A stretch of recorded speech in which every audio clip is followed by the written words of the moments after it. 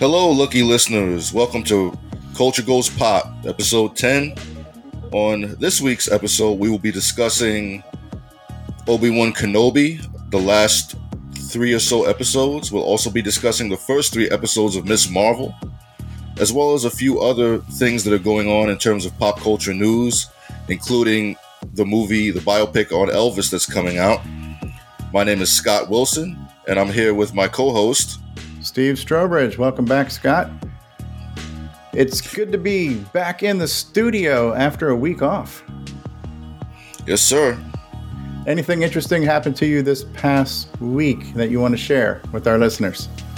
Well, something very great happened. I went to attend my son's high school graduation. He graduated with really good grades. He's going to be going on to college at the end of the summer, so I'm very proud of him for that.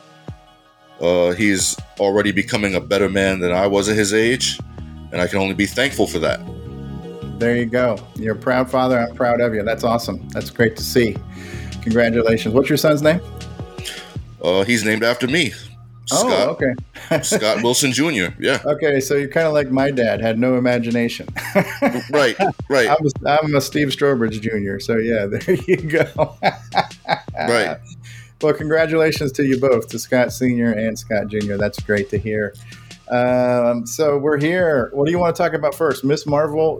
How about we do that? We'll do Ms. Marvel because there's only 3 episodes, and then we're gonna chew on the entire season summary of Kenobi. You want to kick it off with some Ms. Marvel? Sure, Ms. Marvel. Well, I like to kick it off in high fashion. This is my favorite Disney Plus MCU show thus far. This is what I've been telling you about in terms of a show that simply grabs you right from the outset and where things are clicking on all cylinders, and you can recommend it to another fan without any caveats. You don't have to say, well, okay, you'll enjoy it, but it has this problem, it has this problem, it has this problem. You have to overlook that. No, there's nothing to overlook in this show so far. The lead actress is great. She's adorable in the role. She's likable. You root for her. You want to see her win in every possible situation. And most importantly, she's a character even without putting on a costume. The superhero elements of the show are not treated like the main course to the meal, so to speak. The character is a character even without becoming the superhero. And that's one of the things I enjoy the most about it. It's also kind of, I would argue, a fairly compelling family comedy drama outside of the superhero elements. So I think Marvel has kind of finally really cracked the code this time out. And that's just my overall summary. I can get into more detail with other things later. Okay, great way to kick it off. And number one, I want to correct my own national ignorance because I was going off of my memory. And as you mentioned in one of your friends who listened to us and gave us some feedback, yeah, I'm notoriously bad at remembering things, which I have to get better at for trying to do a professional show here. But to quote Kamala herself, she refers to herself as a brown girl from Jersey City. Now, I only knew of her recently by seeing a special on Disney Plus, and I mistakenly said I thought she was Indian. Turns out she's Muslim, and they throw out the terms interchangeably, Hindi and Muslim. And again, I am nationally, culturally, geographically ignorant to not know what parts of the world Hinduism and Muslimism exist. But I know there are 2 different cultures, and this character kind of represents, we'll call the Muslim culture because they attend a mosque and things like that. So yeah, dumb me not knowing the difference. And it's not because I'm racist by any means. I'm just ignorant.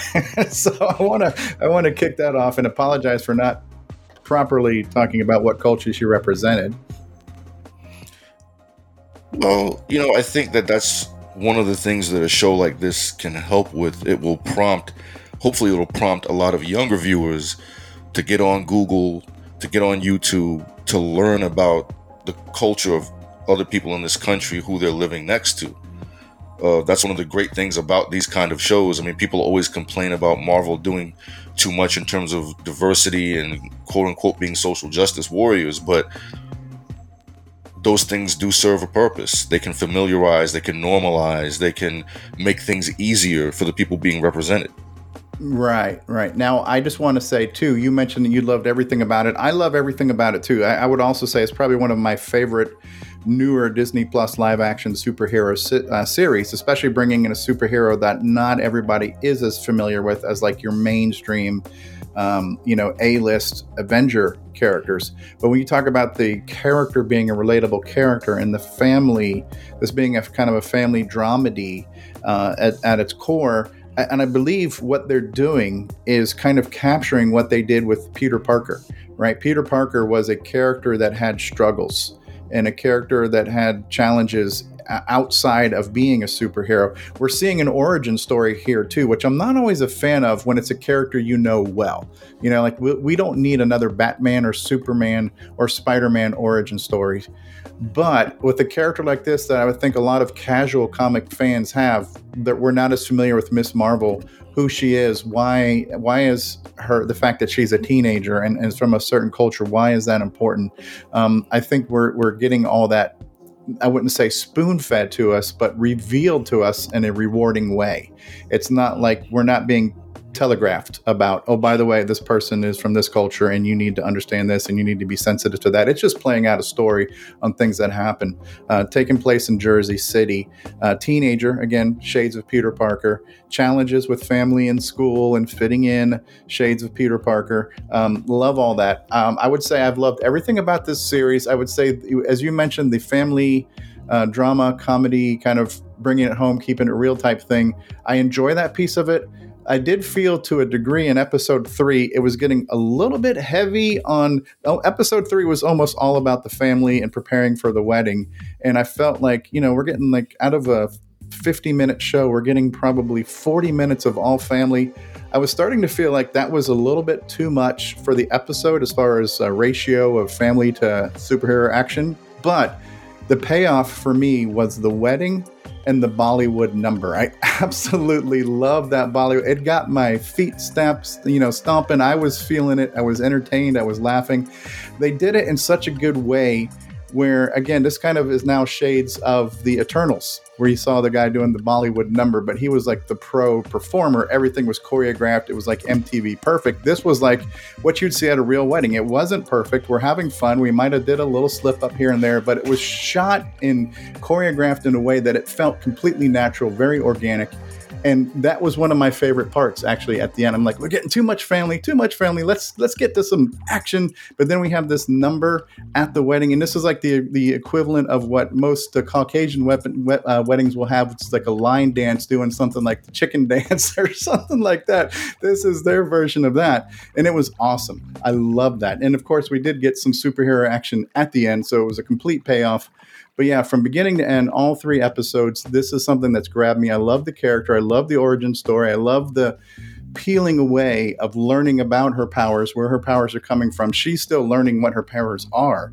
Everything about this is just gold to me.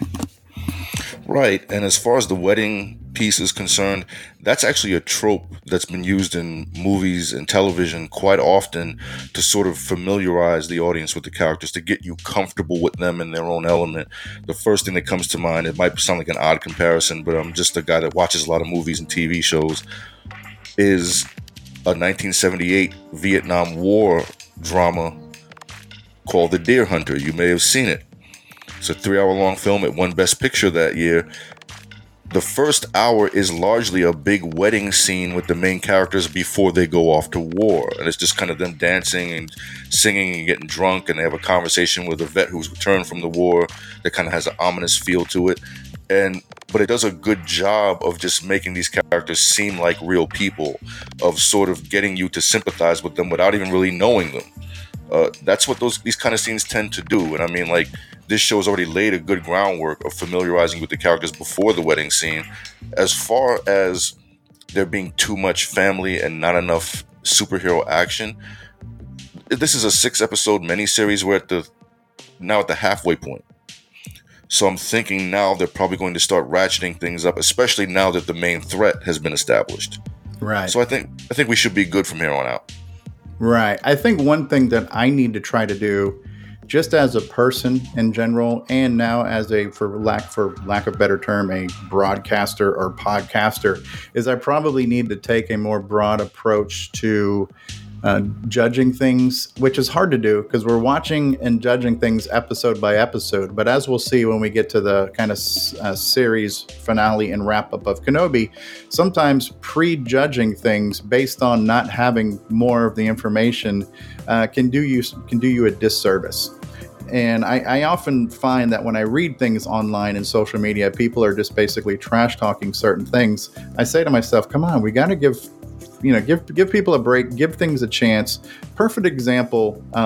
Again, I have never seen the anime version or the live action version, but there's a show I'm familiar with that it exists. Cowboy Bebop existed in animated form, and then Netflix did a live action Cowboy Bebop, and all I remember reading about at the time was nothing but hate. Everybody saying, well, this isn't like this and this isn't like that, and that just really turned me off to the internet as a person. If the internet was a person, that person's a whiny B word. It's like, why do you got to hate on everything? So I need to kind of check myself and try to temper this pre-judgmental, pre-hate on things until I can see the full arc complete itself. And it's hard to do in the moment, Right.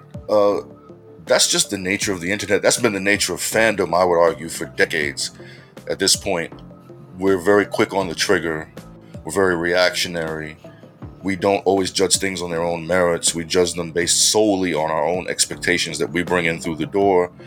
And you kind of got to find a happy medium. Like, I don't believe in the idea that you're going to be able to watch something completely without expectations. We're human. Especially if you're a fan of something, you're going to bring some level of expectations, but you got to be mature about it. You can't be myopic about it. You have to realize, okay, I have to judge this particular thing on its own merits. And with these big IPs that are owned by these major corporations, from what I understand, they tend to change it or reboot it every 7 years because they have to bring in a new crop of fans. So everything isn't always going to be directed at us, middle-aged guys. They have to cater to new fans. Right. But yeah, as a whole, right now, the Ms. Marvel series, I'm loving it from beginning to end. And I can't wait to see where it goes. And Kevin Feige has already said that we're starting her off in the Disney Plus streaming, but she's definitely a part of the MCU, and she will be in a future Captain Marvel, Carol Danvers full-length feature.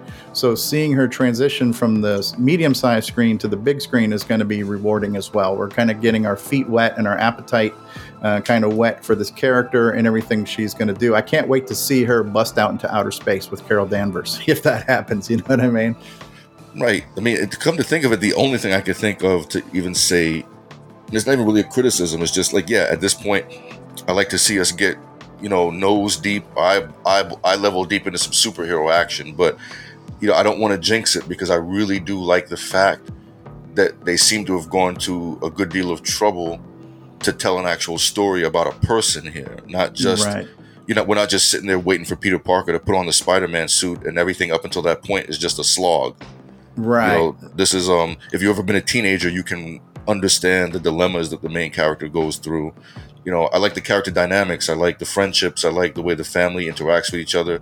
I like how the mother is she's very annoying in the way that mothers can be when you're a teenager, but you can still see she clearly loves her daughter. Right.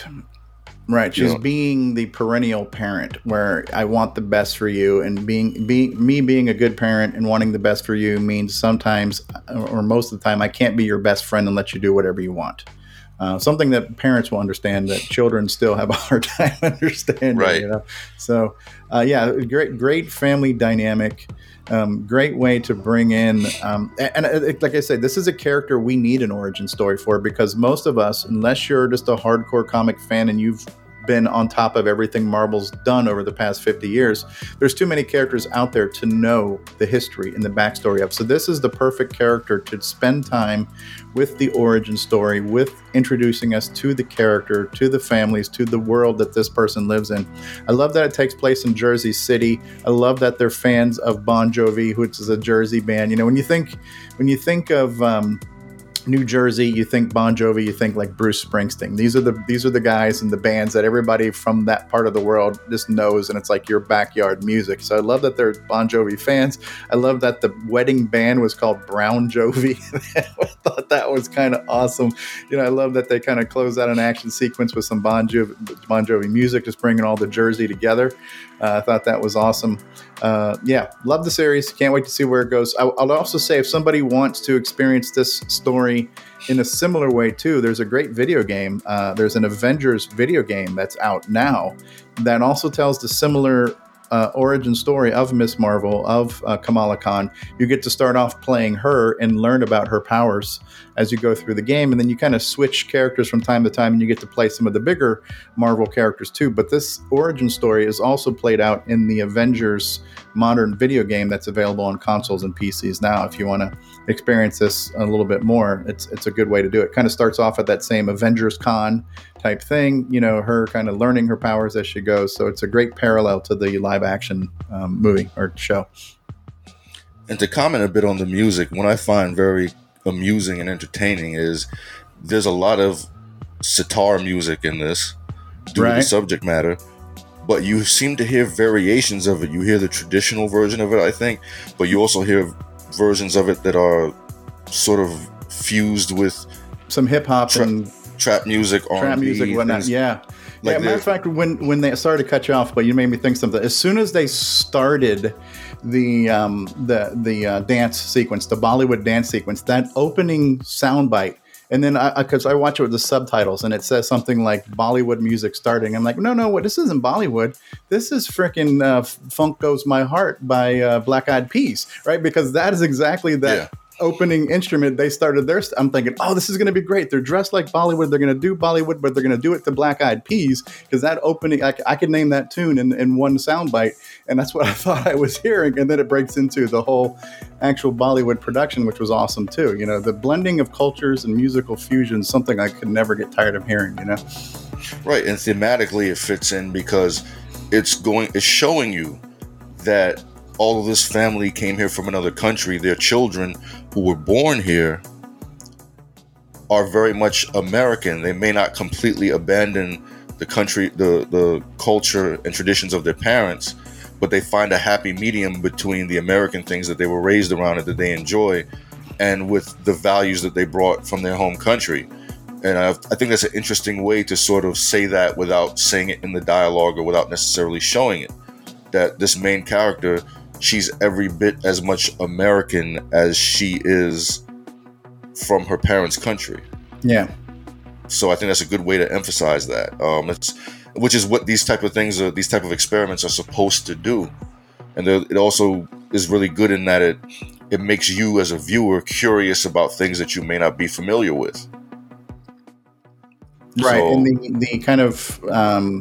what's the word you want to look for? But whenever you have a TV series, when you have two characters, that they kind of probably like each other and should be a couple, but there's always that romantic struggle of getting started. But her best friend obviously likes her as more than a friend. He's having a hard time kind of popping the question. And then episode 2, Mr. Handsome, too good to be true, falls out of the sky, and she's smitten with him. And you're already suspicious, right? Okay, this guy is way too good looking. He's way too perfect. He just comes out of nowhere. What's his story? Because episode 1 leaves us with the discovering there's this secret organization that's going after superhumans. Who the hell are they? This guy shows up. You're thinking, he's got to be part of them. He's the bait to catch her.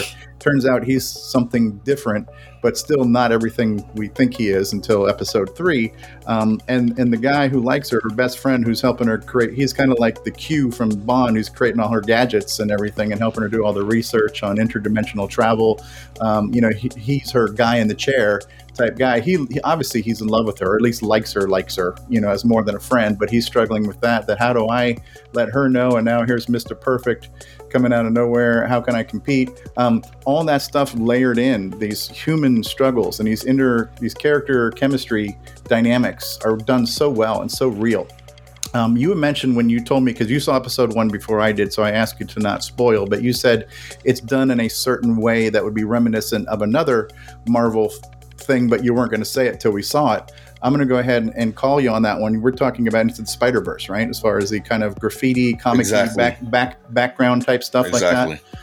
Yeah, love that. You know what I would love to see too, and I think this would maybe play to it, and maybe this is wishful thinking, but I would almost love to see this even break into like the Ang Lee Hulk comic book panel type things like that, where you can kind of maybe go into a Pantone dither pattern where you take a cell, you kind of comic book it and move it up to the corner, start with another cell, and then zoom into that and kind of like panning it out of comic panels. I feel like this might be able to do that, but is that too cliche? Is that done? Is that like unnecessary, that kind of transitional comic book graphic effect? Well, it may not be any of those things, but I think that one thing Disney and Kevin Feige might be a bit apprehensive about is that the Ang Lee Hulk was not well received and was not a huge hit when it came out. It was kind of a financial disappointment. I think it's a bit more appreciated now as sort of this outlier, this experiment that sort of tried a different approach visually, dramatically, thematically. Mm-hmm. So I think it's one of those things that's appreciated more in hindsight, but at the time it kind of landed with a thud with most viewers and with a lot of critics. So I think they may be a little skittish about that. Perhaps if the show gets another season, they may become more bold with the visual style. Okay, but I do love the kind of neon kind of emoji graphic artwork that they, kind of paste into the foreground and the background of things. I think it's a nice stylistic touch. And I think it serves things without being, over the top. Yeah. That would be my exact observation about it. It's not distracting. It's not right. It's serving. Right. It's in the service of the story, and it's relatively subdued for most of it. If I notice when important things are going on screen, you get a lot less of the visual pyrotechnics, which is a smart decision. Right. It's subtle. Right. Perfect. Do we need to say anything else about Ms. Marvel other than we both seem to love it and can't wait to see more of it? No, I can only reiterate what I've said already. I think that this is arguably the best, not even arguably, I think this is the best Disney Plus MCU show thus far. I'm just hoping they can keep up this momentum for the last half. Okay. I'm hoping they can have a strong finish that will leave me really wanting to see a second season. Okay, well, we're going to say arguably the best, but we can't forget something that it might tie this, Moon Knight. Another live-action MCU that's kind of broken molds and held its own, which I haven't finished watching the entire season of. We need to do a Moon Knight season wrap-up. But would you say Moon Knight's in a similar vein? I think it's similar in the sense that thematically it tackles certain things that we haven't seen in superhero media of any kind, and especially how it deals with mental illness. I don't think it's as seamless or successful as Ms. Marvel. Again, like you, I have to watch the last half of it. I think Ms. Marvel is a bit more complete in achieving its goals than Moon Knight was. But yeah, I think Moon Knight is definitely trying something new. I will give it that. Fair enough. So we're going to wrap that up. We're going to both give it a thumbs up, I'd say. Yes. Ms. Marvel?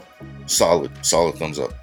All right, so there goes 20 some odd minutes in. We've just wrapped up talking about Ms. Marvel. I am trying to be conscientious about the pace of this show.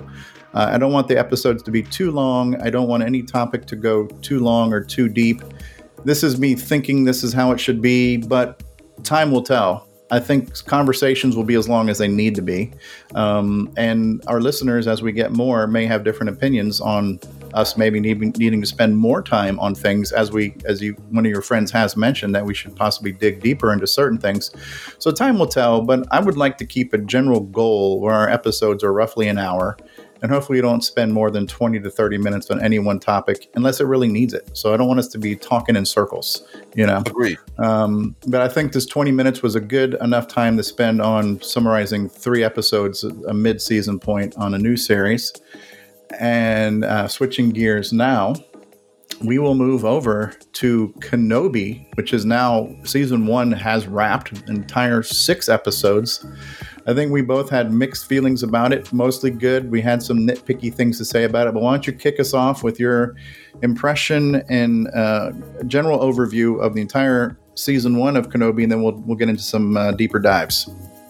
Okay, general overview. I was a bit more enthusiastic about the first two episodes than I was about the third, fourth, and even to a degree the fifth.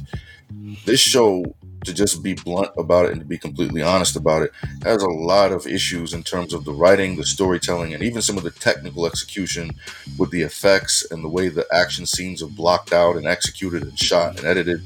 There's some real issues here with this show. The one place where the show I think really scores high is with the fan service regarding Darth Vader. Because if you're a Star Wars fan, I can't speak for every Star Wars fan, of course. I would say that the majority of Star Wars fans, Vader is probably their favorite character. I mean, Vader is my favorite cinematic character of all time ever, overall. So you're always glad to see more things that can show you sort of the monster that Obi-Wan described in the original trilogy, but that we never really got to see in the originals or the prequels. So I think it really scores high with the fan service elements. For instance, in this season finale, the fight between Vader and Kenobi is pretty solid. I mean, aside from some little technical nitpicks, I don't really see how a fan could have much issue with how that fight unfolded, the way it was shown. And I'll get into a bit more of that after you speak your piece. But I give this first season kind of maybe a mild recommendation. It was okay. If they get a second season, I'm not even sure if that's necessary for a show of this nature. If it does get a second season, I'm hoping they really improve on some of the fundamentals of storytelling, because it was kind of a bumpy ride.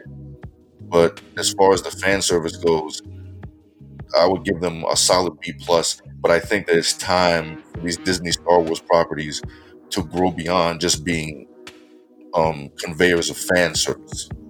They need to grow into their own thing that becomes a natural, organic extension of Star Wars and continues the story. But, right, and that's kind of a teaser for a news item that we'll talk about right at the end of the show.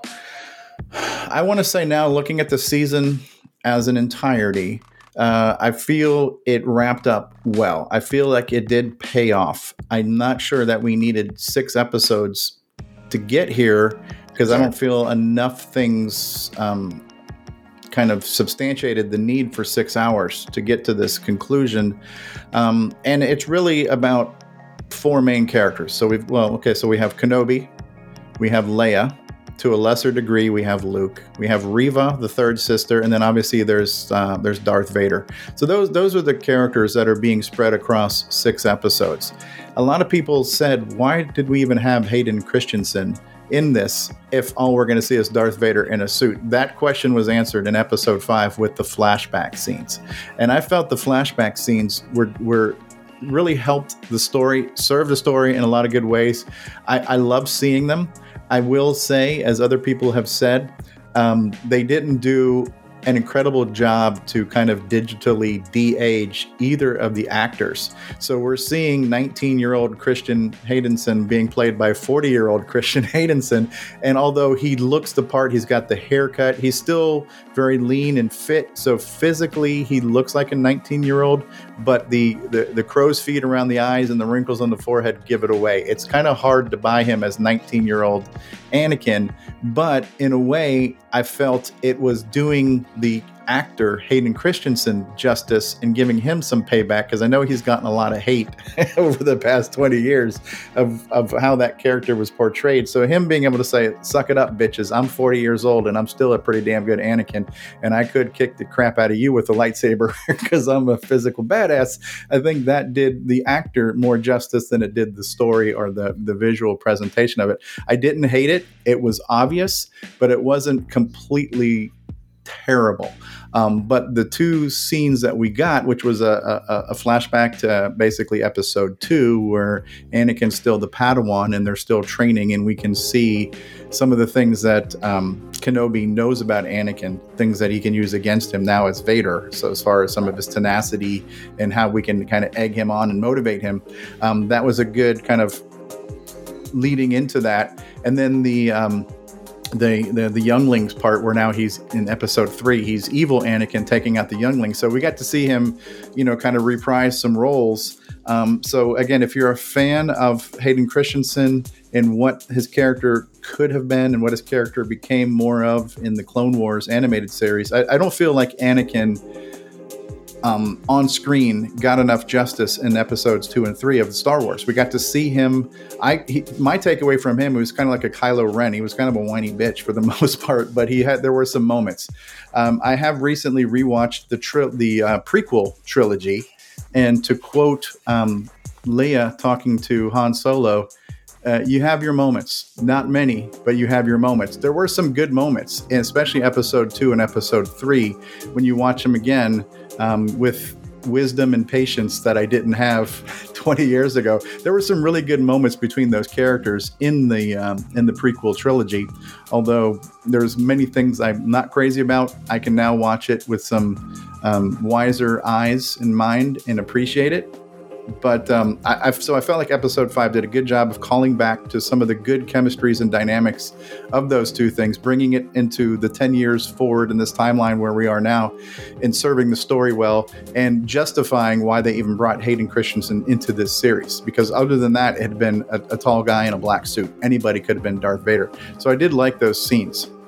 And I did like the finale, that battle. Like you asked me in episode 2, did I like the battle between Darth Vader and Obi-Wan? And I felt like it was just there to be there. I don't feel like it really moved me story-wise or emotionally-wise. But that final battle in episode 6 where Kenobi got his groove back, he has his mojo. Seeing these Jedi fight the way they fought Count Dooku, and the way, you're doing your lightsaber work, you're doing your force power stuff, you're throwing people, you're throwing objects, you're doing everything a fully empowered badass Jedi should do. They were both basically trying to kill each other with every power they had at their disposal. And I thought it was an epic battle worthy of Star Wars. So I felt the payoff of that battle really, for me, kind of justified all 6 episodes, but I felt like there was a lot in between that didn't need to be there. But the payoff to me made up for all the other draggy parts of the 6 episodes.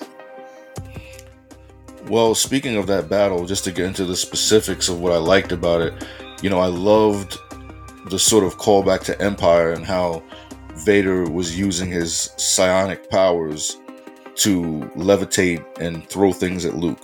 Right. And here we get that again, except he's doing it with rocks. He buries Obi-Wan Kenobi in rocks. And then we see Obi-Wan do it, but on a much bigger scale. So we see that at the end of the day, even though Obi-Wan was rusty in terms of his force abilities and his force powers, we see that he is still at that point very much stronger than Anakin with the Force, or not, if not stronger, equal. Yeah, he's better able to control. He has more control over his Force abilities. Also, something that a friend of mine said that he never understood. A good friend of mine. Shout out to Scott F. Evans, a guy that I hope to get on the show one day, filmmaker and actor. He said something once that I think is very interesting thought. How come when people fight Vader, they never go for the respirator controls on his chest? Right? It's right there, dude. Right. Just take it out. You've crippled him, right? And we saw... so obvious. It's so obvious. And we saw Obi-Wan finally do that. And then we get right. that famous wheezing that he was doing in Jedi after he'd been electrocuted by the Emperor. Right. And then we get what I think is a choice all-time great Star Wars visual with his helmet being slashed open on the left side, I think it is. And you can see Anakin in there. It's just a great visual. You can imagine on the cover of one of Marvel's Star Wars comics. You can imagine it being the poster for a Star Wars movie. It's just an amazing visual. And I like how the voice vacillates between the ADR of James Earl Jones and Hayden Christensen's adult voice. I like that. It just conveys so much without saying it in words. It just conveys everything about the character that, the person inside is like a shell of his former self. He's dead in a figurative sense. And it also goes a long way, that moment. Another friend, my friend O'Diesel, pointed out to me. Now there's a better explanation for the lie that Obi-Wan told Luke initially, when he said that your father was betrayed and murdered by Darth Vader. Because Anakin says, you didn't create Vader, I did. I killed Anakin. Right. Anakin was weak. Yes. Right. Yeah. That was the bridging the continuity gap between everything and kind of completing it and connecting it in the perfect way. And it probably helped Obi-Wan deal with all the guilt he's been carrying, because he felt he failed Anakin. If he failed him by allowing him to go to the dark side, he failed him, and then he thought he killed him, and then he's back. And so if we want to get a little bit nitpicky about the tropes, which has happened in movies and in Star Wars historically, why are we leaving people for dead and not knowing that they're dead? Right. So the fact that he buried Obi-Wan in the pile of rock. Okay, we're assuming that he's dead, but why is it that your force power lets you know when Obi-Wan's near you? Can't your force power let you know that Obi-Wan's dead or not? Are you just no longer focused on it because you're assuming, yeah, I'm pretty sure I killed his ass, right? I buried him in rubble. Pretty sure he's dead, so now I don't have to tap into the force to figure this out. But to me, that's a little bit of it's a bad trope, it's a bad cliche, and it's kind of a gap in what is the force really telling us. The force should tell you if some bitch is dead or not, right? So, right. But somehow he left him for dead, turned his back and left, and of course he comes back, he's now all badass. It's like, Neo in the Matrix now, I am the one, right? And so now I have the power and all this other kind of stuff. And then again, what does he do? He leaves him for dead. He knows at this point now, there's no doubt in Kenobi's mind that Darth Vader is an evil SOB who will kill anyone and everything that gets in his way. He thought he killed him once. He knows he's alive. He had a chance to kill him again. And of course he didn't. Now, if he did, it would have completely screwed up the continuity to every movie that followed. But he had the chance. He was down. He was down on the mat. We could have just, pinned him and done the 10 count, and it could have been a KO, but he didn't. He left them there. I guess hoping that Anakin will change, right? Or Anakin will come back from Darth. I don't know. But the whole I could have killed you and I didn't kill you thing, it's done way too much. Yeah, Star Wars, that's one of the tropes of Star Wars. Also, another trope of Star Wars is that villains always get to redeem themselves, except for Palpatine. He never gets to redeem himself, but right. As for the third sister, we see her get a redemption moment, that she realizes that she is not, in fact, as much of a monster as Anakin has become. She may have done some horrible things, but there's a certain line she will not cross. I like that conclusion. I don't really like the way it got there. Okay. And I think she's an interesting enough character that I would like to see her again. I'd like to see where she goes from here. And because I didn't watch the Clone Wars, I don't know if her story's already been told in the Clone Wars or Rebels or anything else. So I'm not sure if those answers are already out there. She's new to me. And based on how I know her now, while I felt she was in some points slightly annoying like young Leia was, I felt like her character arc and her performance as an actor redeemed herself, and her story redeemed itself, where I believe she's an interesting enough character. I'd like to see where she goes. Could she join the rebellion? Could she be a rogue kind of hybrid person who's a little bit evil, a little bit good, will possibly kill Jedi if she has to, will possibly take out members of the Imperials, or the imps as they like to call them? Who knows what she's going to do, where she's going to go. I would like to see where she goes if they can keep her interesting enough. Right. Like I said, I just wish the writing had been more solid to support her performance. But it is what it is at this point. That's just kind of crying over the same thing over and over again. Like I said, I think the show delivers in the fan service moments, the ultimate or penultimate fight, I should say, between Vader and Obi-Wan, the imagery, the use of force powers. It delivers on those things, but those scripts needed a few more passovers before they went in front of the cameras, and I'm kind of a little frustrated about that, because I think this show could have been more. I think that Hayden Christensen is better now as Obi-Wan than he was in the prequels. Or Anakin. Hayden Christensen. Yeah. Both him and Ewan McGregor, I think, were noticeably better. They felt more human, and I think that's due to George Lucas's direction during the prequels. He kind of had them coming off very stiff and cardboard-like. Mm-hmm. But I think here, they felt a bit more recognizably human in their reactions and facial expressions and things of that nature. So it's kind of, I just wish they would have didn't have to do all the heavy lifting, and some of that could have been done by the writing, by the direction. But we'll see. I think that the ratings were probably high enough to get a second season, so we'll see if it happens. Right. So, as we mentioned when we first started talking about this, Obi-Wan Kenobi, the live action series, picks up 10 years after the end of Star Wars prequel Episode 3. And so at the end of Star Wars Episode 3, we see that, Padme dies, the twins are born. We realize we have to protect them because we don't want the Emperor to find out about these because they could be used as weapons, or they might just be in danger. So they might either be just killed as a liability or recruited to the dark side to become weapons against the rebellion. So for many reasons, we want to protect these kids. And so that's kind of where Star Wars Episode 3, the prequel movie, leaves off, where, Organa takes Leia, and then Kenobi takes Luke to Tatooine to stay with his uncles. So great way to end that. And we're also teased at the end of Star Wars Episode 3 that Yoda tells Kenobi, your old master, Qui-Gon, he's supposedly the first Jedi to find a way to come back from the dead via force power. And we see this happening in the original Star Wars trilogy now, where Ben Kenobi comes back as a force ghost and kind of guides Luke and everything else. But supposedly it's teased at the end of Episode 3 that Qui-Gon is the first, for lack of a better term, force ghost to come out of the force. He's the one who discovered it, that would teach future Jedis how to do this. And then we get to see that payoff at the end of the finale of Kenobi, the live action series.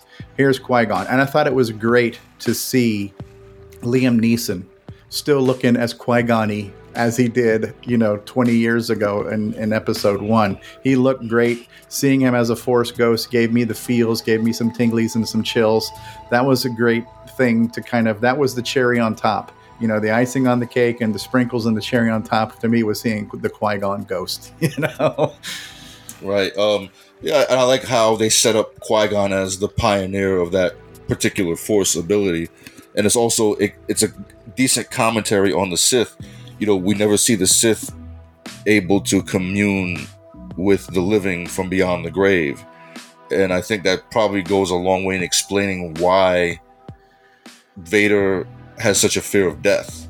That's always kind of been what's motivated his character, is a fear of death and dying and loss.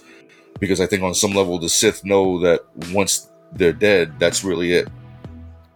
Well, the Sith have a history of being sons of bitches too, where every Sith basically was killed by betrayal. And that's kind of the MO, whereas I'm going to kill my former apprentice to get a new apprentice. He's going to end up killing me and taking. It's just the cycle has gone through the history. The rule of two, and the only one that's kind of broken that rule has been Darth Sidious, where he's basically saying nobody's going to kill my ass. I'm going to keep killing off my apprentices so they don't get too powerful to try to take me on. And when I die, I'm going to clone my ass too, right? So Sidious is the one he's the biggest son of a bitch Sith there's been. And so if they were to come back as ghosts, they would be some angry, evil ghosts, because every single one of them has been betrayed. They would not probably help their former Sith. If anything, they might want to help the Jedi by saying, hey, wait a second, these guys were some a-holes and they backstabbed me. I'm going to, or at least sabotage the Sith, right? So I don't know what an angry Sith ghost would be like, to be honest with you. Well, it's, again, and that Sidious cloning himself, it's another sort of clue as to their fear of death. You never really see the Jedi trying to do things to quote unquote cheat death. Right. It's kind of like I'm looking forward to becoming one with the Force. Right. It's kind of like going to heaven, right? I want to go to heaven. If I was a good person on this earth, I will be received in the kingdom of heaven, and I can't wait to be received and join everyone else who's there, right? The big afterlife party. Right. No, that's exactly what it is. The Jedi seem to see death as just another transition, just another evolution. It's not a finality for them. Exactly. And something that was only teased and was not really paid off was, I think it was at the end of Episode 3, where we saw all the Jedis kind of frozen in what I'll call amber. They kind of look like the Jurassic Park amber, where they had all these Jedis and even a youngling. We saw a youngling there when they were raiding that base. So was that episode 3 when they raided, or is it even episode 2? I don't remember. When he had to rescue Princess Leia from the water base, and he said, "Oh, this isn't a prison. This is a tomb." And they had all these kind of entombed Jedis. They weren't frozen in carbonite. They were, kind of locked up in some amber liquid. It's either a liquid or a solid. They looked frozen in amber. We don't know where we're going with that. We were revealed that we're holding on to dead Jedi. But why? I have a feeling this is feeding into why they were chasing after Grogu and the Mandalorian, where the whole trying to tap into midi-chlorians, that's going to feed into how Palpatine has been cloning himself in the sequel trilogy. I have a feeling it's all part of that story, but it was teased and not really, it wasn't really followed up on season 1 of Kenobi. So maybe we'll see more of that in season 2 if there's a season 2, or maybe we'll see some of this in season 3 of The Mandalorian or somewhere else, because Mandalorian has already teased the reason why they're after Grogu is that the Empire is cloning. And we learn later on that, Darth Sidious cloned himself and has also cloned the other D-bag guy. I can't remember his name right now. The first bad guy we saw in episode 7 of Star Wars. What was his name? Here I am forgetting names again. Your friend's going to be mad at me again. I can't remember the name either. Okay, so we're both redeemed there. So yeah, that was teased and not really kind of finalized. So it'd be interesting to see if it's going to be dropped, or if that's part of something we already know about and will be revealed later on. In the end, though, I would give Kenobi this season, I'll give it a pass. I'll even give it a general thumbs up as the season. There were certain episodes I wasn't crazy about, but I feel the season as a whole told a story and had a good climax and was good fan service, was good nostalgia feels. Don't feel it was absolutely necessary in the continuity and continuum of Star Wars, but I felt it was great for these actors who we haven't seen these actors in a while, to see them again, carry them out well. It was almost kind of like seeing Andrew Garfield getting redemption in Spider-Man, where he did some good on-screen acting, and then his trilogy and his Spider-Man career got cut short. So to see Andrew Garfield again was great to see. To see these guys on screen again was almost like a redemption for the actors, if nothing else. Obviously, the characters, we want to see the characters, but these actors deserved some on-screen redemption after being kind of slighted for 20 years because they didn't get to tell the stories and be the characters they should have been able to do because trilogy, because the prequel, So right. I'd give it a mild recommendation with reservations. There were certain things that just, to me, should have been better. I read somewhere that the budget was a bit lower than the other Star Wars shows. I'm wondering if that was an issue, but there are certain things that there really isn't any excuse for. So, mild recommendation. There were things I definitely liked, but there were things that I have big problems with. Okay. So on that note, anything else you want to add to the 6 episodes that was season 1 of Kenobi? Or we beat that one to death? I think this is a pretty good place to stop. I think we've gotten our general ideas out there. Anything else would just be sort of minutia or just our personal opinions on Star Wars in general. So I think we're at a good place here. Okay. Scott, it was good seeing you again. We had a busy week. You had a week off taking care of family and other needs, and that busy week with work. But it was nice to have a break, but it was good to see you again. It was good to get another episode in the can, and hopefully this one, like the Goldilocks, just right, just enough content. Oh, I think this episode is pretty much a good template to use moving forward. It only took us 10 weeks or 11 weeks to figure this out. And we encourage your feedback and suggestions, and we'll get back to that hopefully next week or soon too, because we got some really good feedback, all of which has been taken to heart and will hopefully be implemented in the show. Anything else you're watching of interest? Not at the moment. I've been watching a lot of movies from the 70s, things that go beyond the nerd and geek stuff, if you will. Academy Award winning films, some small cult films, exploitation films, the whole gamut, lots of film noir, lots of the conspiracy thrillers and paranoia thrillers from the early 70s. And I implore all geeks to do this. Man cannot live on Star Wars and Marvel and Star Trek and other such IPs alone. Expand your interests. Move beyond that. Not only are you expanding your interest, but you're also seeing some of the backstory of the movies that inspired the filmmakers that made the things that we enjoy. Exactly. Right? Inspiration comes from a lot of different places, and history does repeat itself in many different ways.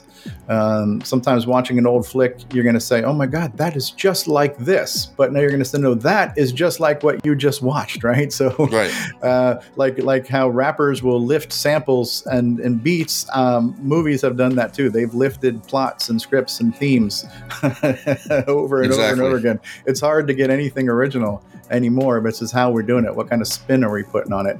And what new generations are seeing it for the first time. So yeah, I love watching that. That's what I love about having these streaming services and seeing old cheesy movies. Well, we can think of them cheesy now, but they were pretty groundbreaking and revolutionary for the time. Right. Yeah, I'm a fan of that stuff too. Not only that, because I'm an old person, I remember when these movies were new. So it's part of it's just nostalgic, reliving childhood memories too. Sometimes. Good stuff. So who knows what we'll talk about next week? More Miss Marvel and hopefully other things too. Maybe we'll have a chance to see Elvis and we can talk about that. Who knows? But we'll wrap it up. You want to say goodbye, Scott Wilson? Just want to say again, as I always say, thank you to anybody who's listening out there for giving us your time and attention. Those things, there's a heavy price on those things these days. So we are very grateful that you spend your time and attention with us.